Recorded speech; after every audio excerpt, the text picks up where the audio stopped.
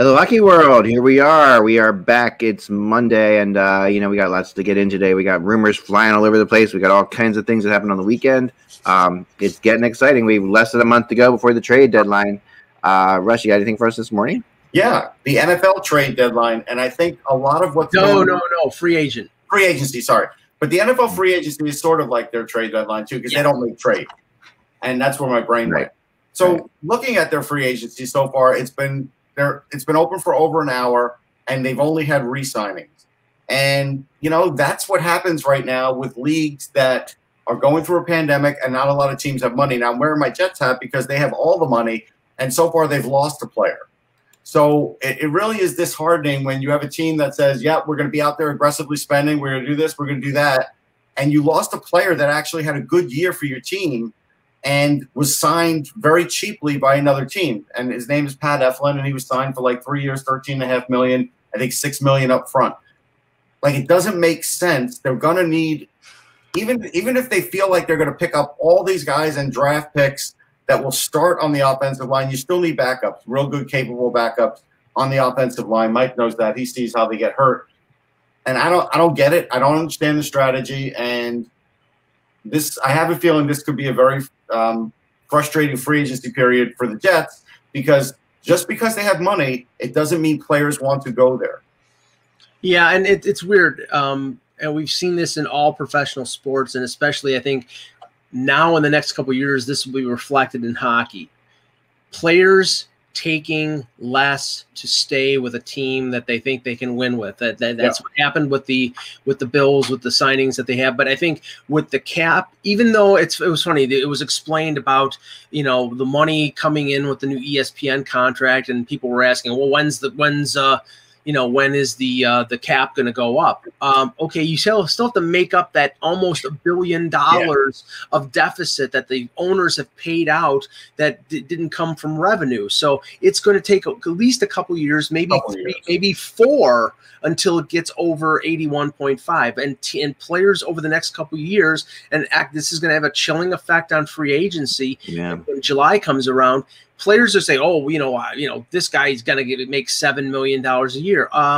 Nobody's gonna give $7 million a year. There's gonna be situations where guys like Taylor Hall or other players in free agency may take 1 year to get the high amount, or take less on a long-term deal, because that's all these teams have. Yeah, I mean, in previous years for NFL free agency, an hour into it, you would have 3 or 4 good signings, big names. So far, we have nothing. We do also want to mention happy trails to Drew Brees, who retired. Mm-hmm. I had the honor of meeting him twice and interviewing him both times, once at the NFL Experience, once at a NFL Super Bowl event in New York City. And such a good guy. Like, it's just, these are the kinds of guys that you root for. And he had a great career. He won a Super Bowl. He didn't win another one, but that's okay. He'll be a Hall of Famer one day. And this is a guy everybody said was too small. There were teams that gave up on him. What was there? At least 2 teams that gave up on him, Mike? The Chargers and who else? Chargers. Well, no, it was Chargers, and then Miami. He couldn't pass the physical. That's right. So Miami was the other one. Yeah, and lo and behold, he has this great career, plays to the age into his 40s. And, now after last year, he had like 4 assorted injuries. One of them were fractured ribs, and he still came back from that. But yeah, he just wasn't the same. So I wish him well. He's going to be an analyst. I'm sure one of the networks is hiring him any minute, and so it'll be good for him. He's a good, positive guy for that sport. No, really good, positive guy. Yeah, I've never got a chance to meet him, but I've heard nothing but great things. Yeah, it's really true. He's one of these guys that if you talk to him for 5-10 minutes, he'll motivate you somehow, even though you didn't intend on that. That's great. Yeah, I love it. That's awesome. All right, let's get started here. Here we go. Hello, Hockey World. Yes, we never got that hour back. Someone made fun of me for thinking I missed the hour. Before I start this, I'm going to say this. I did change my clocks, right? I do know times. I do know how things work. We had a couple days to do it. Yeah, I know, though you'll never get that hour back. That's always the joke for me around here. Right. All right, here we go. Hello, Hockey World. It is Monday, March 15th, 2021. Beware of the Ides of March. I'm Michael Agello. I'm Russ Cohen from Sportsology. And I'm Eklund. You're watching Hockey Buzzcast on HockeyBuzz.com. This is the podcast that comes every Monday through Friday at this time to fill you in on the comings and goings in the hockey world. Or should I say beware of the trades of March, right? There you go. Right. We're looking for them. We're waiting for them. We're hoping. And I got some players we can discuss right off the bat here. Or we can get into some of the games from the weekend that we need to talk about. We can talk about the Flyers. Yeah. Well, let's start with the games. So let's start with the games. Go ahead, Mike. Well, okay, I'll start with the two rather mediocre and flawed performances by the Toronto Maple Leafs against Winnipeg and against Ottawa. The one against Ottawa is not as distressing as you would think because, I mean, people on my Twitter line, well, Ottawa's losing 7-1 to Edmonton. Well, yeah, they are losing 7-1 to Edmonton, but as we firmly established, I think they have 8 wins. 6 of them are against Montreal and Toronto. They play Montreal and Toronto a lot tougher than they play the teams out west. They work themselves up into a lather because that's their provincial rival, and Montreal is their rival in the Atlantic Division. So what you see with Ottawa against Toronto is not the same as you see against the Oilers or the Canucks. Now, I have to tip my hat to Joey Decor, who came in. And what a weird situation. Matt Murray gets hurt in warmups. Yeah. Decor comes in. He makes 33 saves for his first NHL victory. Russ, you've talked about him when he got signed as a college free agent. And, talk about that for a second. Yeah, I mentioned him because he was really good. I had a chance to see him. Everybody was talking about him one season, and I was like, well, I can't go see Arizona State. But then they came here to Lehigh for the East Regionals or whatever. I shouldn't even say East Regionals because it's on the East, but they always call it something else. So whatever the regional was, I went there, and he was really good. Like Arizona had a few good players, Johnny Walker, a few guys, but he was really the show, and he's terrific. And his father's a goalie coach in the NHL, and I'll tell you, he is one of these guys that has really put the time into his craft. The interview after the game was tremendous because, the fact that he beat Toronto and he goes, yeah, you don't draw it up this way, and he was practically crying, just shows you sometimes the level of commitment that players put in just to reach the NHL and as a goalie just to get a win because there's not that many goalie jobs. So it was really nice. And there may be a few goalie jobs in Toronto the way things are. But okay, we're going to talk about it. Well, okay. First of all, if you look at his statistics, and this is why statistics are misleading. Every time? Wait, statistics are always misleading? I says why they're sometimes misleading. Oh, you said sometimes. Okay, I didn't hear the word sometimes. Currently, Michael Hutchinson, I think his record was 3-2-1 with a goals against in the mid-twos and a .922 save percentage. You'd think that he's playing well. Well, he played not so well against Vancouver last weekend, and then he gave up 2 goals on 3 shots against Ottawa yesterday, forcing Freddie Anderson to come in a 4th game in 6 days. Now, luckily, the Leafs have 4 days off this week. They don't play until Friday. But this is again the same old when it comes to them playing Anderson too much. It's been forced on him because Jack Campbell is hurt, and now if Campbell is hurt long term, they can't rely on Hutchinson as a backup. They need somebody who can play minutes. Now, they are saying that Campbell is very close to being back, but Campbell has got to play more than a normal backup does. He's got to play a 1B role because he's won all 3 games he's played, but he hasn't played in 7 weeks. So they need Campbell back. The other thing is maybe you can scratch this up to the Leafs being weary because they've had a ridiculous schedule in terms of it. Everybody's got a ridiculous schedule. So I can't use that as an excuse. And people in the chat are talking about the Finnish goaltender that they traded for Columbus. He's an AHL goalie. He is not a solution. We don't really know that. We think that, but you don't know that. Russ, I don't think they consider him an NHL option. Today, again. Yeah. All right, so let's bring up a couple things. Okay. I know that you talked about the PK being bad on the Leafs, and I'm in agreement with you on that. Now, again, though, in hockey lore, your goalie is supposed to be your best penalty killer as a rule. Right. Even so, now this game, Anderson had to come in. You said he was 4-6. I get it. He made some really good saves. I get it. How many games has he won for your team this year? Because this would have been a nice one for Freddie Anderson to come in and shut them down, or at least give up one goal and have the Leafs come back and win. It would have been a nice one for him to do that. Yeah, but after the 2 goals, he steadied them, but then he gives up 2 goals to Batherson in 53 seconds in the second period, and then it's over with. But what do you say about that? Break that down right there, because to me, I get it. One was a power play goal. Okay, but all right, so let's get to that. I hear this so often in Philly, and Eck, I definitely want you to chime in because you're a goalie. I hear, well, it's not his fault. It was on the power play. Oh, maybe he was screened. You can't always give a goalie a pass, even on a power play goal, because the whole idea about positioning and head tracking and all that is because sometimes you are going to have to see the puck blindly. Sometimes guys are going to take away your eyes. That's part of the position, though. No, for sure. For sure.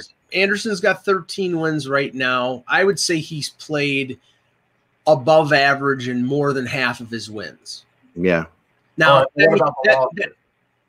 well, I mean, I would say probably in the losses, maybe he's played average in, say, 5 of 7. So, I mean, is he having a great year? I mean, okay, again, statistics, 2.86 goals against, 900 save percentage for a team that is playing better defensively. He was playing good just as he got hurt, and since he got hurt, he has played average at best. And, of course, that has coincided with them playing average overall. Now, they've lost 5 of the last 6, but they're still in first place. I don't think it's reason to panic, but if Kyle Dubas is going to make his move, which we've heard about for a while, Elliot Friedman said a couple weeks ago that this is around the time that they would make that move with the 14-day quarantine. So it might be the opportunity for them to make their move in the next couple of days. We'll see. But getting to Philadelphia, go ahead. Well, hold on. Let talk about the power play part of it and what a goalie can stop and what is realistic in saying, okay, you know what, it's a power play. He couldn't stop that one. Well, yeah, I mean, power plays are of course big because of, for a lot of reasons. But one thing we always talk about with goalies, right, is the momentum aspect of it. I begin and end for me for goaltending is momentum saves. Like that's the whole thing. I mean, we have great goalies, we see great goalies, and this has been my knock on Anderson at times and other goalies like him, that you've got to make those saves at the biggest times in the biggest situation. And power plays, of course, are one of them. I'm sorry. Go ahead. No, that's one of them. No, but see, that's the thing. I really believe that momentum saves are bull crap. I really do. It's like, I really do. It's like, I mean, how many times do we hear Grant Fuhrer, when it was 6-5, he made that big save that kept how many Stanley Cups to stop the first 5 goals. But it doesn't matter. One Stanley Cups. I mean, that's it, right? I mean, right. I mean, you can't. That's it. That's it. To me, that's the whole thing. I mean, they won the Stanley Cups, and you can't get around that. I mean, yeah, I mean, he was not a great. You just have to watch the games to realize what Grant Fuhrer did. Like when you watch that team back then, they were amazing up front.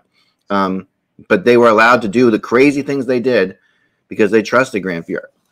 He might not have been always great, but they trusted him enough to let both their defense take rushes, to take extra chances, different things. That's what they did, and that's. I was never a big appreciator of Grant Fuhrer because I mean he was acrobatic. But I don't think he was, the biggest clutch. I would in the early '80s, I would have rather had Billy Smith than Grant Fuhrer. All right, I'm going to read you stats. They're both really good. That there is no way of saying this is a bad stat or misleading because it's just factual. Okay, so going back to 2018, starts that Freddie Anderson had that he was under at 850 save percentage or under were 8 in 66 games, then 7 in 60, then 8 in 52. So they went up a bit. He's had 5 in 22, Mike. Right. 5. Yeah, and I'll bet you 4 of the 5 are in the last 5 or 6 games. Or whatever. I mean, after he got hurt, and that's what I'm saying, Russ. Right now, the fact that Jack Campbell is not available is hurting this team because it's forcing Anderson to play games where he might not be at 100% and forcing them to play Michael Hutchinson. Freddie Anderson is a pretty mild-mannered guy, and after the game on Saturday, he was bristling at questions from the media about, are you 100%, and how do you feel like you're playing? I mean, clearly there's something bothering him right now, whether it's the team in front of him or whether it's his own play. I don't know, but something's, and maybe it gets straightened out in the next 4 days, but if it gets closer to April 12th and Campbell's not back, then I think Dubas has to address the situation. But yeah. Okay, so yeah. I mean, I think that I don't know. It's impossible to sit there. Mike, it's crazy to sit there and say that momentum saves are something you don't buy into. Like that's just. I mean, I don't know. That's something we have to discuss. Okay. Right now. We have to discuss that because I mean, honestly, that is what I mean. As a goalie, you know this because when you play the games, you know, like the response you get after a game from your teammates is not like, oh, you only gave up 2 goals in that game. You only gave up 1 goal that game. That's cool. You know, that's good. You get that maybe once in a while if you made a bunch of saves, but you will always get the response of, man, you really bailed me out on that one there. Or you did this, you know, or you kept us in it. You kept us in it on that one power play, whatever. You know, that's everything in goal. I mean, and to me, that's just the way it runs. I can't see any way around that. I mean, even we talk about Grant Fuhrer, we talk about Marty Brodeur, who played on a team that had played great defense, but even his key was even making big momentum saves for the Devils, especially one of those 18 saves he faced in the playoffs every night. But often with the Devils, they were on penalty kills and stuff like that. It was tough. I mean, it was tough. I mean, so okay, Ross, you were talking about the Flyers. Yeah, all right. So let's talk about the Flyers. Although I will say this in defense of Brodeur, before I was in the media and just a rabid Ranger fan, I had that argument too. But then as Brodeur started losing Hall of Famers on the roster, he still managed to make it to a Stanley Cup with not a great defense in front of him. In 2012, right. In 2012 when they beat the Rangers, Ross. I mean, that was the year where that was at that game that they got beaten at. That was spectacular. That was the year where his, maybe his skills were starting to slip, and I thought Brodeur did his best job. But I can't give him full credit for when he was playing in front of Danico, Niedermeyer, and Stevens. I mean, that's Christ fair. Almighty. Anyway. No, I get it. All right, so the Flyers. I mean, my blanket statement is, Vigneault has just shuffled the deck chairs as much as he possibly can. Right now, even in Lehigh, there's still some guys that you might bring up later in the season that need some more seasoning, guys like Lisinski, maybe Zamula, guys like that, but you can't bring them up yet. So they're not ready. So there has that gap. So right now, what they have is what they have. And I don't think Vigneault can do anything more. I don't think Fletcher needs to see anything more, but yet nothing's been done. Now, as far as the Carter Hart thing, I tweeted out the other night that I would have taken him out right after that third goal. Boom, done. You're out. Yeah. I'm sorry. That's the way it is. And then after that, and I never tweeted that before, but I did. Then after that, Vigneault says, hey, you've got 2 days off. But then all of a sudden, Elliott gives up a few goals. He gives up 3 goals, and Carter Hart's back in. And I tweeted, I thought AB said he had 2 days off. And some people gave me a hard time. This is why. If you're mentally fried as a goalie, just because you got put into a situation and all of a sudden you say you don't have to think about it, it's going to cure it. It didn't, because he gave up a power play goal and then he gave up a dribbler through his legs that was really bad. Right. I blame the organization for this one for not giving him off and bringing up Alex Lyon to be the backup, so that if Elliott had a bad game, you could bring in Elliott and not bring in Lyon and not have to bring in Carter Hart. The fact that they brought in Carter Hart now, to me, has muddied up the situation to the point of, who are you putting in tonight? Yeah, I know. I don't even know anymore. Vigneault has handled this terribly. I mean, honestly, and it's not just him; it's a group decision. But yeah, it's going to fall on Vigneault for sure. Yeah, it's got to fall on him, and he's got to make. I mean, playing Carter Hart at the beginning of all those back and backs, we were talking about that before. It's just adding that pressure to him that wasn't needed. Picking times, like not going with a hot goalie sometimes. If when Elliott played well, not just sticking with him for a little bit, and through a game, not just like through a period or two. If he makes a mistake, I mean, just through a game, like you said, I mean, it makes way more sense to bring up like Andrew Lyon right now, and he's a very suitable, I think, NHL backup goalie. I really do. At some point in his career, he'll probably be that for sure. So yeah, I don't know. I that's a tough one, and I want to get into some Flyers rumors too, because there's a lot going on there as far as the Ekholm stuff goes, and the rumors flying out. I'm getting two different senses here, one out of Philly and one out of Nashville, and that's what's kind of not concerning, but kind of odd. The Flyers definitely think they can get Ekholm for less than they. And I know since I've started doing this, every team thinks they can get somebody for less than they can, right? That's typical. Yes, but that's the way of the world. But a lot less. I mean, the rumors out there, you may have seen over the weekend, even I think they're put out by Anthony Sanfilippo. Even I don't know if you saw this or not, Russ. Anthony used to be a beat writer for the Flyers, works for PhiladelphiaFlyers.com. He's also a pretty salacious rumor guy at times. But he put out there that that Gostisbehere a first and a second would get it done for Ekholm.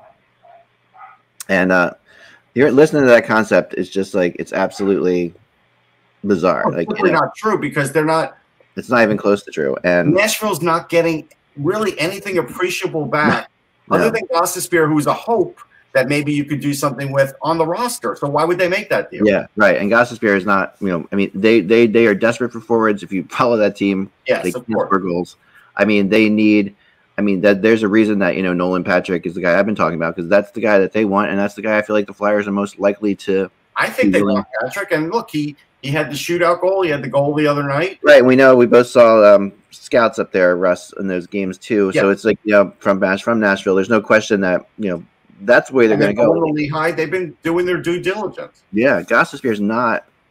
They're not interested in Gostisbehere or Gus. I've heard Gostisbehere's run out there too. I mean, that just doesn't make any sense. None of these make any sense. And here's another point. Let's say Gostisbehere's in there just because it's a salary washer. They think they can do something with him, and it helps Philly. Maybe he does get in there. But the idea is, if that were the deal, there would be no reason for Nashville to keep going to Lehigh. But they are, because they're going in for a reason. Right. They're looking. Yeah, they are definitely looking at prospects and things like that. I mean, they wanted to Lehigh. If you want Shane Gostisbehere first and a second, why would you even waste the resources in this kind of year? You wouldn't. Yeah, that's the truth. So that's something we're gonna stay with that. But I don't want to talk all Flyers and Leafs today. I definitely don't want to do that. No. We get criticized for that. So I want to move on to even though some of these rumors I'm going to talk about today have the Leafs involved, there are other teams involved as well. Right. Brandon Sutter. Okay, first I want to start with Brandon Sutter. I'm working on the rumor chart right now, and I've got about 28 guys on it. We got to about 30. I'll launch it this afternoon. Mm-hmm. Brandon Sutter is. I think it feels pretty obvious now that the Canucks are very close to becoming big time sellers. I mean, whether or not they are sellers or not at this point is hard to say. But the problem with the Canucks is that they played 31 games. And they're looking up at the standings with other teams with a lot more games. Well, let's just put this as a caveat. We've said before that it makes sense for them to be sellers, but their unintelligent ownership has never allowed them to sell at certain points. This might be the year that they actually do it, because there's no revenue coming in, and it would save them money by trading a guy like Brandon Sutter, who's making $4.3 million. But right. I don't know how much you're going to get for him, because the last couple of years, he's been less injured than he had been in the past. I don't know, Russ. I don't know how effective of a player he is anymore. I mean, this year he's had a little bit of a resurgence. I will give him credit for that. I still think he is a third-line player for somebody. Yeah, I think that's the key, right? And Brandon Sutter's, they've tried to make it. We've wanted him to be more, right, Russ? I mean, like, you've wanted Sutter to be more. But at the end of the day, if he settles into a really solid third liner who is smart, who can win faceoffs, who's got like certain things, he's a center for sure, So you have certain things about him that play really well right now in the trade market. There's teams that, and he's a setter, and so he's got size. He's got size, he's got that classic vintage hockey type thing that people love in the Sutter family. I think there's something there, and I think there's something there that teams want. Now, the one thing is that, but not his salary. Right, obviously, they have to take some salary in the deal. Yeah, Vancouver is going to have to retain, and they can retain on two players, right? And so they're not retaining. What's that? Yeah, they can retain on 2 players, and he's a rental, so it would only be for the rest of the year. So, I mean, he's got 6 goals in 31 games. I mean, let's just say this: I don't think they're getting a lot back. No, but it's not bad production. No. Bad team. No, it's not. But I'm just saying, I think that could you get a 3rd round pick for him? Sure. I don't think the 6 goals don't really matter to me. Like the points don't really matter to me too much. Maybe you can get a conditional second. Maybe. I mean, he is the kind of player that teams like to have in the playoffs. Like he's the kind of player that you want to have in the playoff run. If you're going to make a long playoff run, he's going to help you. He might not score a ton of goals. He might get a key goal here or there, but he's going to be that 3rd line center that is going to be able to fill in and jump up if he has to a little bit. But mainly, he's a 3rd or 4th line center, right? And I think that's where he is. And I think that and if they retain half of his salary, I think he could probably get it done. I think that he will be moved before the deadline because I don't think Vancouver is in it, and they can get something for him. But let's just say it's not a big, juicy, No, it's not a big deal. But I mean, Calgary. We talked about it. His uncle obviously coaches the Calgary Flames now. Is that a place that where he would possibly go? I don't. Well, it all depends on whether Calgary is still in the race around April 12th. And the feeling is that they will be. I mean, I think that. Calgary and Montreal are very much in a race, I feel and I feel that that's going to stay that way. Well, the one benefit here is that, Montreal might be a team that's in on them because they're weak up the middle. Right. The one Montreal being in on them, that makes sense. Yeah. The one benefit here is Canadian to Canadian team, no 14-day quarantine. Right. And the Maple Leafs, I've heard, will also have interest in him, Mike, along with the Penguins and the Panthers. And I think all those teams make some sense. I can see the Penguins. I can see the Penguins. Although it'd be a little strange for them trading a guy that they traded. Right. He was for sure. But they, there's no question about that. But they have, they also kind of know what he's about too. So they do know what he's about. I do have a 2-second Sutter story. Yeah. I told it once before, but for people who hadn't heard it, in the 07 draft, I was doing a show on the concourse, and I ran out of guests. And so I started walking behind the curtain, seeing who was walking around getting food and stuff. And I see Brandon Sutter. And I said, hey, do you have a minute to give an interview? And he goes, wait a minute. And he asked his dad if it was okay. Dad, could I go interview with this guy? And he asked me what I was doing it for. And he goes, sure. And so later I'll tweet out that picture when you see how young he is. Like, it's just funny. Like, this kind of stuff just kind of makes me laugh. But he's had a decent career. And I do think he can still help somebody. I'll give you one connection here because I've been mentioning in terms of the Leafs, anything that the Leafs do would be money in, money out. Man. Alex Kerfoot, he was really rumored to go to Vancouver when he was a free agent coming out of Harvard. He's from the Vancouver area. Right. So there might be interest in Kerfoot in Vancouver, and Sutter, if they did make that deal, Sutter would be a sort of a stopgap center if they don't have all the confidence in the world that Pierre Engvall could handle the job as the 3rd line center. But I mean, if I'm doing that, I'm getting Opie as well. I think for Kerfoot. For Kerfoot, I don't see. I mean, I would not move Kerfoot for Sutter in any way, shape, or form. No. I'm saying Sutter would be a throw-in in that deal because you have to be young assets coming back, or a defenseman or something like that. But I'm just maybe pretty strange for a team that's at the top of the league to make that kind of a trade, though. I think that right now they should ride it out, right? Well, I think they'd like to, but the problem is they're 130,000 under the cap. If they're going to make. They're going to make a move. They're probably going to have to move some money out. Right. Yeah. I mean, that makes you wonder if they should. Like if that, and that's a big question to me. Like if you're just making a move for the hell of it, then don't. I don't think they're making the move for. I don't think the Leafs will make a move for the hell of it. I think they'll make a move because they think that they need one more piece to go over the top. That's why, an Eric Stahl, which I've been an advocate of. Yeah. He's only 1.6 against the cap if Buffalo retains 50%. You can fit that in. Brandon Sutter is over $2 million. That's tougher. Yeah. Buffalo and Toronto make a deal together. they're not in the same division, and no, they aren't, but they will be next year. And but Stahl won't be on either team. Yeah, no, for sure. All right. So the other guy is staying in Vancouver is Holtby. And Holtby is we just mentioned them. It's another guy that there's a couple teams that are definitely interested. The Capitals are an obvious one that makes sense. Although I don't think they should go anywhere near him because Sam. I haven't heard. Yeah, that makes sense. But like I was going to say, I haven't heard them really mentioned in the discussion. Sam Sonoff is playing terrific. And honestly, I mean, I do realize that Vancouver has their defensive challenges, but Holtby was slipping the last 2 years in Washington, and he has not done anything to change that thought in people's minds. He's looked terrible this year, and if you're looking for a savior in goal, I don't think it's Braden Holtby. I don't think you're looking at him as a savior. I think you're looking at him as a team. If you're a team with a definite starter, but a backup that you wouldn't trust to try to win you a playoff series, that's what you're looking at with Holtby. Like you're looking at a guy like he's like okay, I don't know if my backup can win me the playoff series.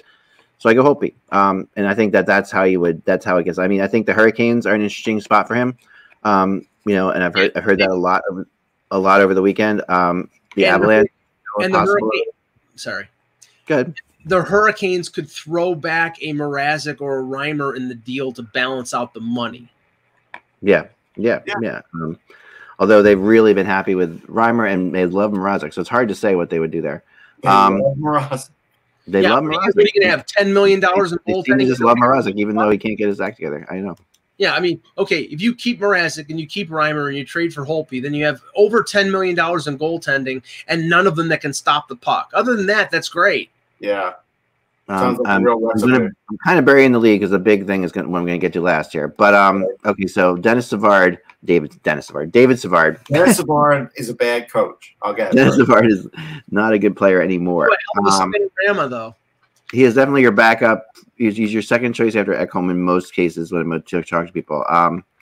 He's a different kind of defenseman than Ekholm, though. So I mean, it's interesting whenever I hear that. I always say, it's just like, okay, are you just getting a defenseman, or are you trying to get a certain kind of defenseman? This. I think I know the Flyers have scouted him. The Bruins have scouted him. Montreal, Winnipeg, Florida. These are all places that obviously Zito in Florida knows David Savard really well. Would trust him in a heartbeat. I could see that happening. He's already gotten some of his Blue Jackets down there that he really likes. I can see that happening. I think that he's one to definitely look out for. It's interesting to me. And not much else. We've already talked about him a lot, so I'm just going to move on to the next guy because I definitely have heard more chatter, and I feel as if they're going to hear a trade or two in the next couple of days that could trigger a bunch. So somebody to look out for. Kyle Palmieri we talked about last week with Kevin, and I did some research about I'm like, hey, it does make sense that Lou Lamoriello would like him. I don't know who mentioned it. I think it was you, Russ, maybe. Yeah, I did. It said Palmieri. I could see Lou going after him. Yep. And, sure enough, there was definitely, in talking to people in New Jersey, they said they have had those discussions. Yeah, so whether or not that happens or not, I don't know. But also the Bruins, and we talked about that too. I think Mike even mentioned that when we talked about Palmieri. Because he's always been talked about with the Bruins. Right. And it's all been because he's salary-wise, he's sort of in order with what the Bruins are. And now he's a rental, so the cost would be not prohibitive.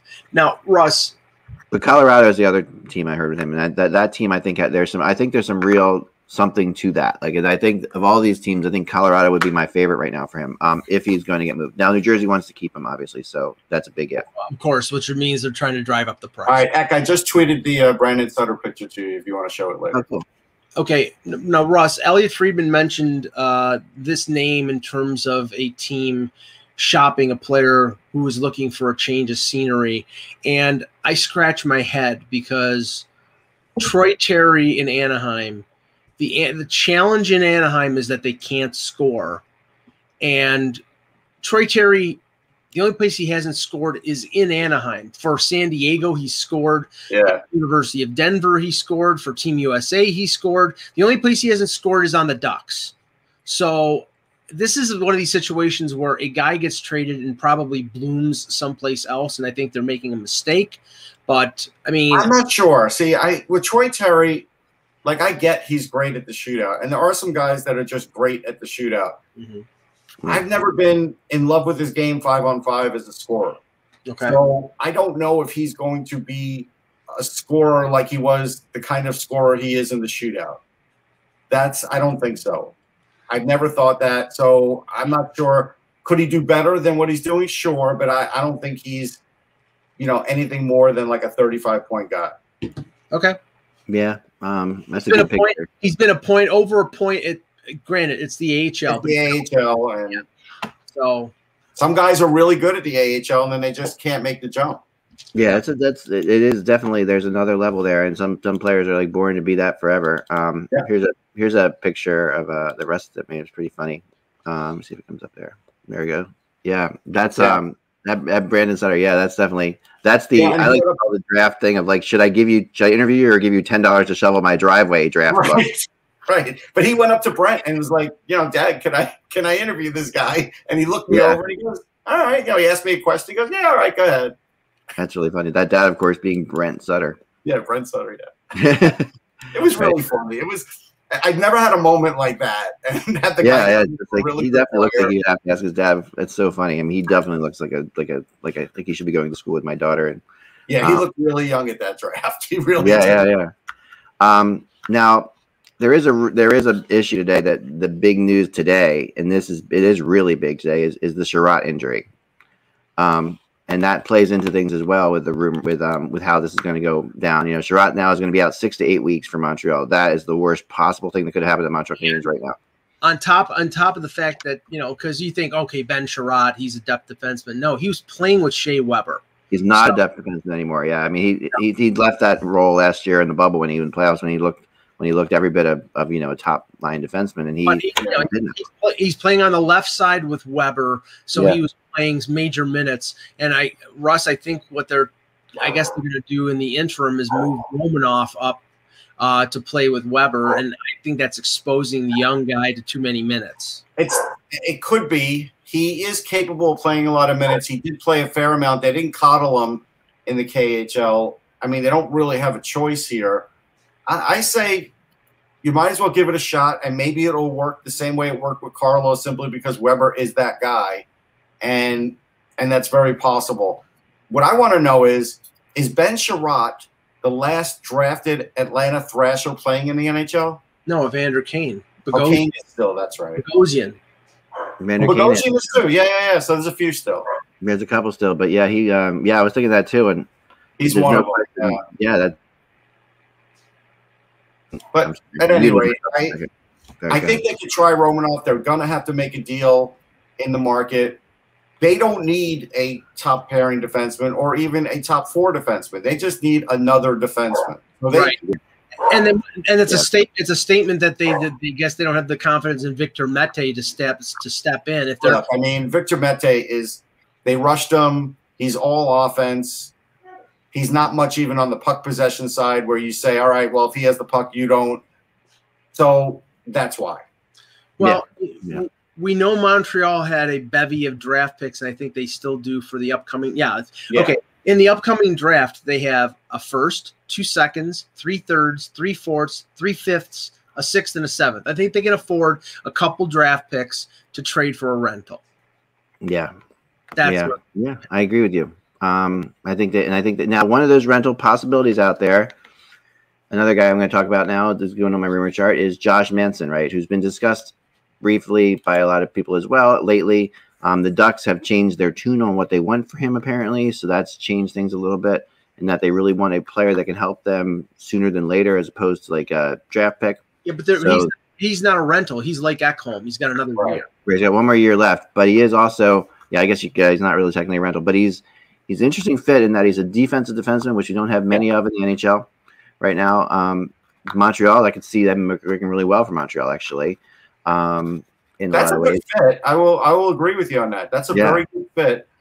He is a guy that could be physical. I remember I did see him at Northeastern. I do like him. I haven't seen his game much lately, but I mean, we don't expect. He's been hurt a lot. I mean, that's the thing with him. The last couple of years, he's been hurt a lot. But before that, he played a lot too. Like his first couple of years, he played 71, 82, 80 games, 74. Then it's tailed off a bit, but he could be a guy. Yeah, if he's healthy, he could help you on a playoff run. Yeah, and I think the Ducks will get a good amount for him actually. From what I've heard, and I think every one of the teams we talked about is interested in defenseman could look at it. And you know what? If I'm Anaheim, give me Ryan Poehling and a pick. I'll give Ryan Poehling a chance on my team because we need offense. Right.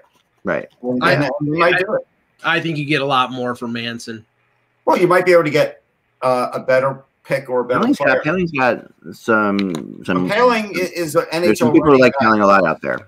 Yeah, obviously. So I think if you could get Poehling and a conditional first, or Poehling and a second, you do it. Yeah, and a mean streak, as Randy put in the chat room, is very true. That's a mean streak too. Manson, which is huge in the playoffs, and could be huge for certain teams. Like, I mean, this is a guy that would really fit in well, in Pittsburgh. I think Pittsburgh could really use a guy like this. I mean, they need defensive defensemen. They don't have any.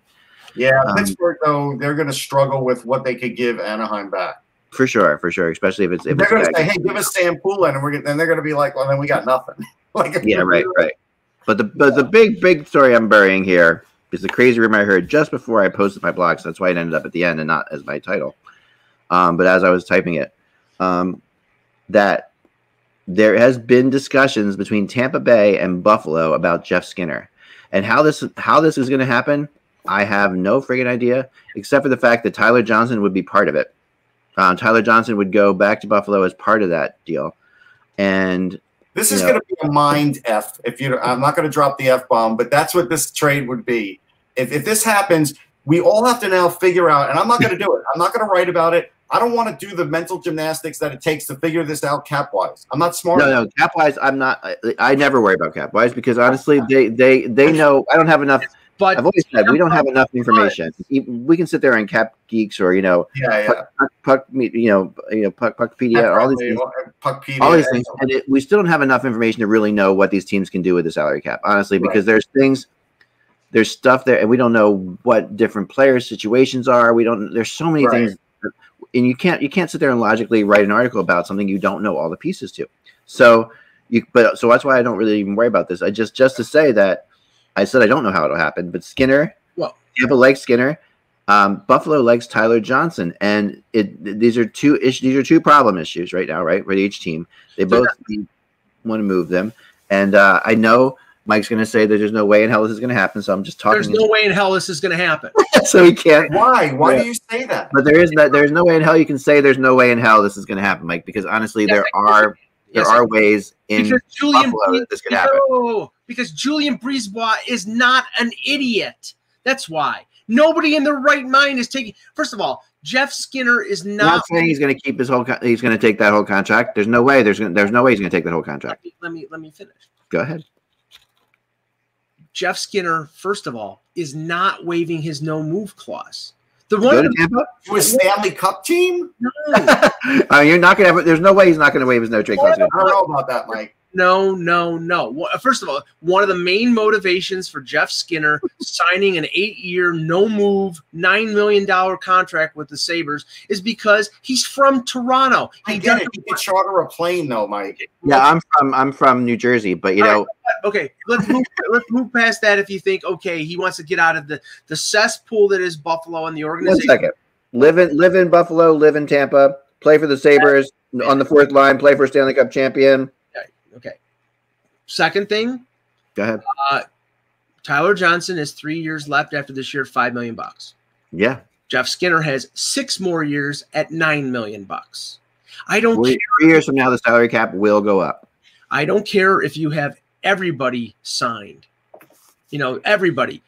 You've got Stamkos signed. You've got Kucherov signed. You've got Yanni Gord signed, Hedman, Vasilevsky. You still got to sign Braden Point. You still got to sign Cirelli in 2 years.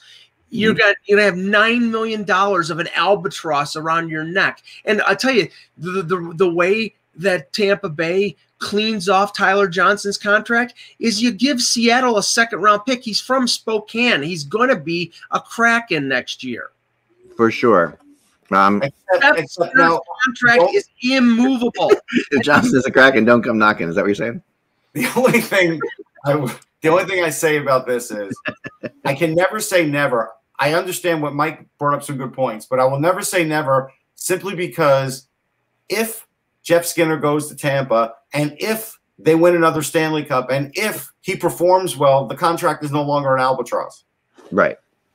Right. Yeah. And that's the fact of that. When you have a $9 million contract and you can eat up to half of that money, that is a huge issue for Buffalo. But at the same time, Buffalo has a lot of money, a lot of salary cap money, and this situation is horrendous. So the idea here is maybe they can move Johnston to the Kraken for something significant. There's other things that can. Right. I mean, at the end of the day here. And then it turns into just a rental for them. And I wrote a blog because I'm covering the Sabres temporarily for the website. I wrote a blog today about who's really in charge, Kruger or Kevin Adams, and can the Sabres afford not to be going after Gary Galley super hard right now? Because I really think that that's why are you looking at me like that, Mike? No, you said Gary Galley? Oh, I didn't mean Galley. What am I talking about? I'm losing my mind. Gosh. Oh, why do I say Gary Galley? Oh my God. I'm sorry. Unless you just want to talk about the coach from Vegas. What am I losing my mind on? Oh, I mean Gerard Gallant. Thank you. God, why would I go Galley and Gallant? That's so funny. No, well, okay. This is the thing. Gerard Gallant's got options, and any coach that's got options is not going to Buffalo. This is the thing. I think the most realistic head coach potential for the Sabres is Bruce Boudreau. If it's not Bruce Boudreau, then I think it's Russ, the Swedish coach who they talked to a couple years ago. Yeah, Kronberg. I think those are the two big options. Right. I don't know his name, but I know. But Gallant is going to be at the top of the list for, it's going to be Gallant. It's going to be Babcock, those coaches. And those coaches aren't going to Buffalo because Buffalo is a tire fire right now. And Torts. Torts, you mentioned the Rangers. That I would love that just for the theater of it, Russ. Here's great off season. You want good off season? Kronberg. Yeah. I said Kronberg after. I corrected myself. Great theater would be Tortorella's out there as a coach. He talks to Buffalo. He talks to the Rangers. The articles that would get generated from that. And then Russ, Buffalo offers him $5 million a year, and he can't. And then at the last moment, he goes to the Rangers. Right. This would be great theater. And my friend Mike Harrington flies to New York and browbeats Jeff Gordon and Torts about why he tantalized the Sabres before going to the Rangers. Yeah. Jeez. Oh my gosh. Well, I'm fixing. I am such a freaking idiot, man. I'll tell you, it's the kind of thing that makes me insane because I've been going nuts here and I'm completely and utterly. It's GG. So I know, but I wrote I had to fix my freaking blog now because you typed Gary Galley. I typed Gary Galley out. I did. I know everyone's gonna have a blast. I'm gonna give you this. There's already 20 comments of people ripping me to shreds on there. Fantastic. I'm gonna give you this. If I'm not gonna delete it. I'm gonna leave it up there. I'm an idiot. I made a mistake. Everyone makes mistakes. I'm going to give you this. If there's ever a salary dump player for player, like an NBA trade, look at Vegas to trade for Jeff Skinner because Steve Spott, who used to be Skinner's coach in Kitchener, is an assistant in Vegas. And Vegas does have some salaries at some point that they might want to ship around to another team to say, hey, you give this guy a try, we'll give that one a try. I think Skinner is going to outlast Kruger, and Skinner is staying in Buffalo. Okay, I'm just saying this as a possibility. That's all. Okay. Yeah, it's a total possibility. You guys talk about something. We have some high-priced guys that Talk about something while I fix this, guys. Sorry about that. But listen, if Gary Galley's out there, certainly come up. He's available. I'm sure he's really happy. I'm sure he's been getting a lot of phone calls this morning. I'm such a freaking idiot. And sometimes I tell you, I'm just doing too many things at once here. I apologize. I'm such a freaking idiot. You guys talk about something else to distract. Okay. Sorry, I didn't mean to catch you off guard, but No. You just got me. I was just Phil. I was just looking what Gary Galley was doing. He was most recently on Team 1200 in Ottawa. And we know. Oh, I know what I wanted to talk about. Russ, two of the more maligned players over the last few years were placed on waivers yesterday and both cleared shockingly. David Backes in Anaheim and Jack Johnson, Rangers. Yeah, the Jack Johnson one, here's the easy explanation for this. My belief is they signed Jack Johnson because, hey, Jacques wanted him and Jacques Martin wanted him. He had him before. They tried him out. They didn't like him. Now they'll keep him on the taxi squad. He's getting a salary, and everybody knows that he could use the money. So in that regard, they probably did a good thing. The bad part about this is they're so close to the cap, they have to fit in Shesterkin first and then try and fit in Kravtsov later just to get after Kravtsov plays a little while after quarantine in Hartford. And so they're a little bit cap strapped because of bonuses and other things that could happen to them to actually play some of the youngsters. Remember, we talked about this at the beginning of the year. Larry Brooks wrote about it, and now it's probably going to happen. You know, as far as Backes, I mean, we don't need to beat a dead horse. And the other one, and of course, I was taking a bow on Saturday, legitimately, because Gary Galley's on Sportsnet. Randy said, "Okay, yes, he is." I've been taking. I totally don't know what's wrong with me. Sorry, continue. I was taking a bow on Saturday, legitimately, because the Carolina Hurricanes must have realized what I said three and a half years ago was correct, because they waived Jake Gardiner, because Jake Gardiner is a horrible defenseman. I don't care what the analytics has said over the last few years. He is a tire fire.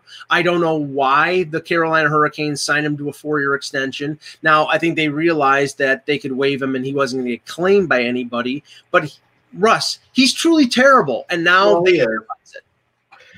He is, again, they got Jake Gardiner instead of getting, other things they needed.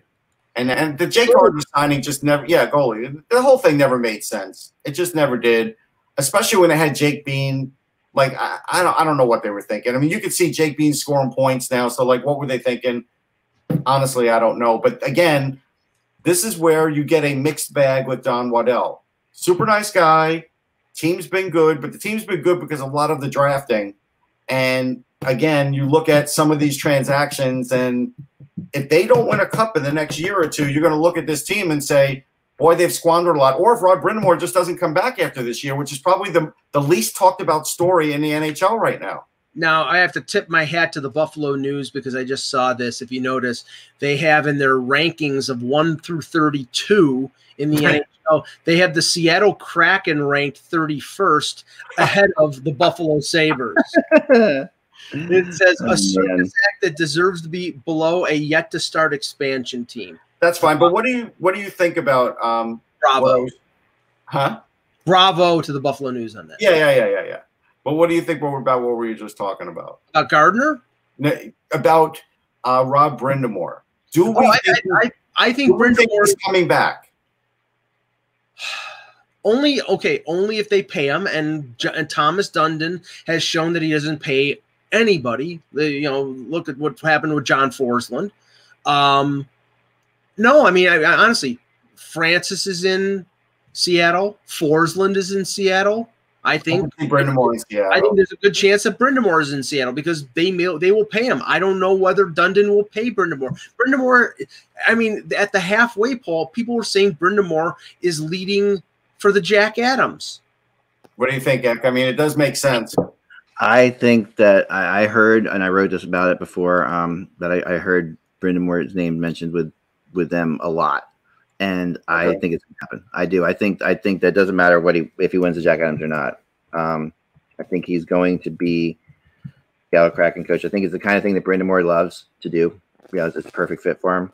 I mean, he loves it in Carolina, obviously, but he likes challenges, right? So to me, it's a really exciting opportunity. I mean, you can't deny that. So this prospect must excite you. Apparently yesterday in a Game 4 in the Gagarin Cup playoffs, Ilya Kovalchuk scored in double overtime for the winner. I'm sure that means he will be on the rumor board for this. No, he's definitely never going to be allowed to be on the rumor board again, no matter what he does. All right, so I'm going to answer somebody in the chat room real quick. They're asking what the state of the Sabres prospects are. Okay, Quinn is to me like a B+ prospect. I like him, but obviously don't go by his AHL numbers. He's not physically ready. And we had Joe Yurden on our Off the Post a couple weeks ago, and he said that Quinn is overmatched in the AHL. Yeah, so of course. Go back to the OHL next year. Yeah, don't go by what he's still got a really great shot and a great skater. Paterka's I fixed everything I had to fix. Like remove Gary Galley from every place I had to. Paterka, I apologize, folks. I really do. I've been up all night trying to get everything together, and it's just amazing when I do that. I have always screwed those two players' names up together, and I knew it as I was saying it out loud right now. That's when I said to Mike, "Why are you looking at me like that?" Because I'm thinking Mike knows it. I'm definitely saying the wrong name here, and I'm thinking one player, picturing Gerard Gallant's face in my head as I say it, and I'm like, "That's Gary Galley." Yeah, so just like watching the slow deteration of a man. Like you're picturing Sam the Eagle when you're thinking of Daryl Sutter. I do. I'm going to finish that. If I wrote Sam the Eagle, that wouldn't be as bad as what I just did with writing Gary Galley. So there you go. I'm just going to fix this quick. So Cousins an A, Johnson's a B. Johnson's probably 3 years away. Paterka's a B. He's probably 2 years away. Bryson obviously is very good. He's up now. He's a B. Matthias Samuelsson, I think, is a C. I think he'll have to just get to be a better skater. He's already physical. Ukko-Pekka Luukkonen. Pekka Luukkonen is, I think, a B. And they really love Matesh Pekar. Yeah, Pekar. I think he's a C. I watched him in the USHL. I think he's good. I still think Middlestat's a B. I moved him off being an A because of the rush job that they did with him. But at the end of the day, Will Borgen, I still think is like a C because I think he can play at the NHL level, but he's just going to be a defensive defenseman who's physical, which is fine. So they do have 7 to 8 good prospects. They're not bereft of prospects. Roger, answer your question. Chances of Lindy Ruff going back to Buffalo? 0. No, they like him. Which is unfortunate because honestly, it might not be a bad idea right now. I don't say that. I mean, I know that. And honestly, he is. I've talked to so many players about him, and they will all tell me flat out that he is like one of the best coaches they've ever played for. Were talking about him act as a sort of team president, senior advisor, and then from what we've heard over the last week or so, the Sabres don't believe in in senior level. Like they Pagulas want direct control through Kevin Adams to the roster, and that's turned out to be wonderful. I will say this: Lindy has done better than I would think. Yes, would have thought with the Devils. The record doesn't show it, but they are getting some improvement out of players, so he's not going anywhere. I will. I'm gonna agree with William in the chat room for a second about this. I think the Buffalo and Mike, you're gonna totally disagree with me on this one, and that's fine, because that's what you do. But I'm sorry, I'm really mad at myself.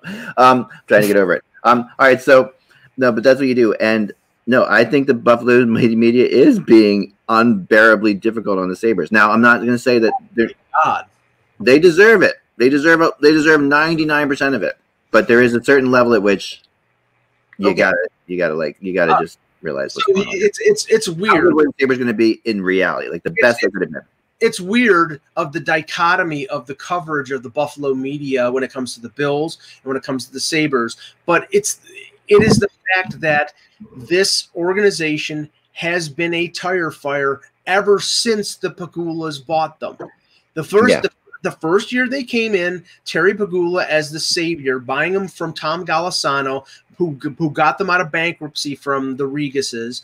He came in, Daddy Warbucks, I got all the big money, I can open up an oil well, all that stuff, and he threw money at what they thought were the problems. And what did they do? They went out and traded for Brad Boyes at the trade deadline that got him in the playoffs, and then in the next year in free agency, they signed Christian Ehrhoff and Billy Leno. And that Ehrhoff signing was bad. I talked about it at the time. He was well past it.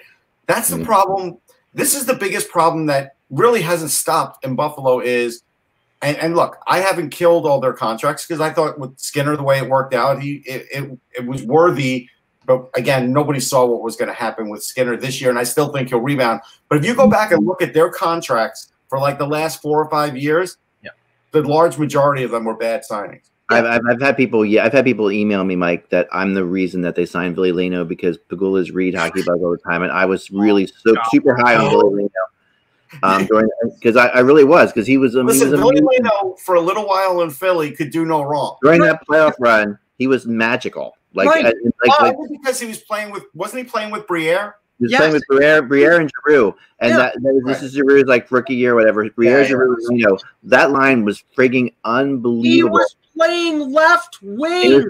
There's no question he was playing the wing and signing him as a center. That's ridiculous. Right. But I wrote. I mean, I had article headlines that were like Philadelphia and stuff like that. Like I was completely. Of course you did. I was no, because he would make some of his skill level was undeniable. Like he was. I mean, and when he played with other skilled players with Briere and Giroux, that was a hell of a line. That was a great line during that 2010 Stanley Cup. I'm going to count Giroux. I'm going to count Briere as one of the great playoff performers in the last decade in the NHL. He's a point per game in the playoffs. Yes, Giroux is a help on that line, but the fact that he meshed with Briere, that's where his points came from. Okay. No question about it. But Briere, it was a real blending of things. So there was a real convergence of some of the parts type thing. And honestly, I have to go to two hands to count the number of multi-million-dollar bad contracts that the Sabres have signed over the last decade. Matt Molson, Billy Leno, Christian Ehrhoff, Tyler Myers, Kyle Oposo, Jeff Skinner. Keep going. It didn't matter who the GM was. The common denominator here is the ownership of the team. They have to, accept culpability and responsibility. No question about it. Right. And the thing is, with the Sabres, they've gone to war with the media. That's the problem, Mac, is that they've gone to, and the media is fighting back because when you give them a product that's so embarrassing that even when people can go back in the stands, nobody's buying the tickets.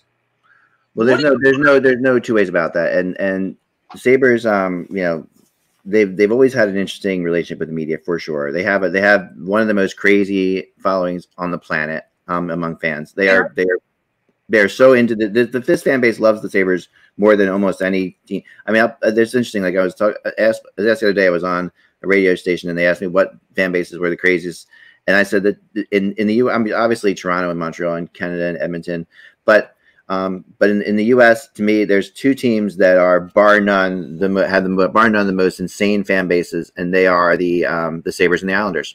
And those two fan bases are just. They are and these are teams that haven't had a lot of success in a while. The Islanders are starting to see it, but those two fan bases are just passionate, beyond passionate. And I know that a lot of the Buffalo media will disagree with me on this point, and I know that you'll disagree with me on this point because we've disagreed on this point for ages. Yes. But the only thing that this team has done right over the last decade is tank for Jack Eichel or Connor McDavid. That was the only thing they did right. And they're even screwing that up because they can't put a team around Jack Eichel. They didn't really do that right because they lost the ping pong ball thing. So, at the end of the day, Jack Eichel is one of the five. No, he's a great pickup, but obviously he's still not Connor McDavid. Okay, so at the end of the day, and that is the interesting question to ask, I guess, and the question that will make. All right.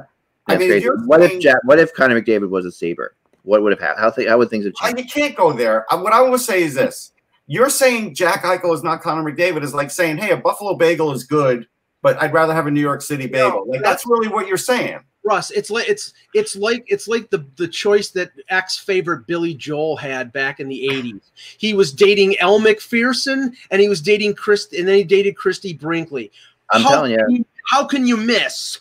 That's the proof that I'm telling you. Like me, I married up to be a musician. You'll find beautiful women. It's craziness. That's good. I want to make 2 points, Zach. Kiefer Bellows is doing some of that filling in. I talked about the Islanders. He is scoring. So that's now temporarily without, Anders Lee, they're surviving. The other thing is there's rumors out there now that RNH, Ryan Nugent-Hopkins, is still talking about an extension in Edmonton. If that's true, and I think it's true, that's another guy you could take off the free agent market. I don't think he'll ever hit the market. No. Right. And more than likely, Russ, since he's been there for 7 years, he's not going to get Draisaitl money. No.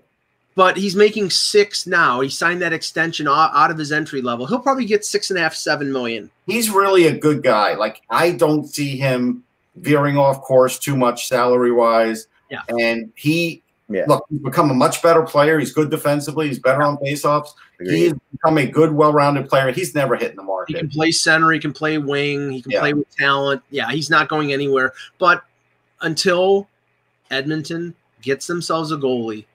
They have a goalie, Mike. He hasn't played yet. He hasn't played yet. Please. When's he going to play? He's got to be soon. We're getting there. I would think next week. I think he has to still sit out this week. The savior, Alex Stalock. Somebody have a number for him so I can text him? I need to text Alex Stalock. I can get to him. All right. I don't say it like that. No, I mean, no, I know good friends of his. Actually, okay, he's done with his 2-week quarantine, so I would think. I think he's coming. I think it's soon, right? I mean, I would think it would be soon. I think he's gonna have to work out because he's gonna have to work out. I don't know if he'll get in a game anywhere because there's no place to go in Canada. No, he'll take his spot on the taxi squad, Russ. You know what teams need to do? Teams need. There's a place near me that used to be run by gosh, I forget. Really, one of the Flyers defensemen who he owned the place. He built it. It's a mini arena. Have you seen these mini arenas? They're like 1/3 the size of a normal NHL arena. So it's like a place you can practice with youth hockey teams and skate around, stuff like that. It's full ice and everything. I mean, it's ice, but it's not full. I played games there, 3-on-3 tournaments. They're a blast to play, like as a goalie, because there's all kinds of action because the puck's always not far from you, because you can score from either end. But it's kind of, what was that? Somebody's phone is vibrating like really heavy. It's not me. It's mine. Shoot. Sorry, it's right in my microphone. Sorry about that. Okay, while you're but here's the thing. Here's the deal. Okay, so what teams need to do is that place also has like an apartment on it. Teams need to find these places in local cities when a guy is quarantining and say, okay, you're going to quarantine there, but you can also skate there. You can also practice there. You can keep yourself in shape, because this whole concept of like you got to be in your home you got to be in a hotel for 14 days.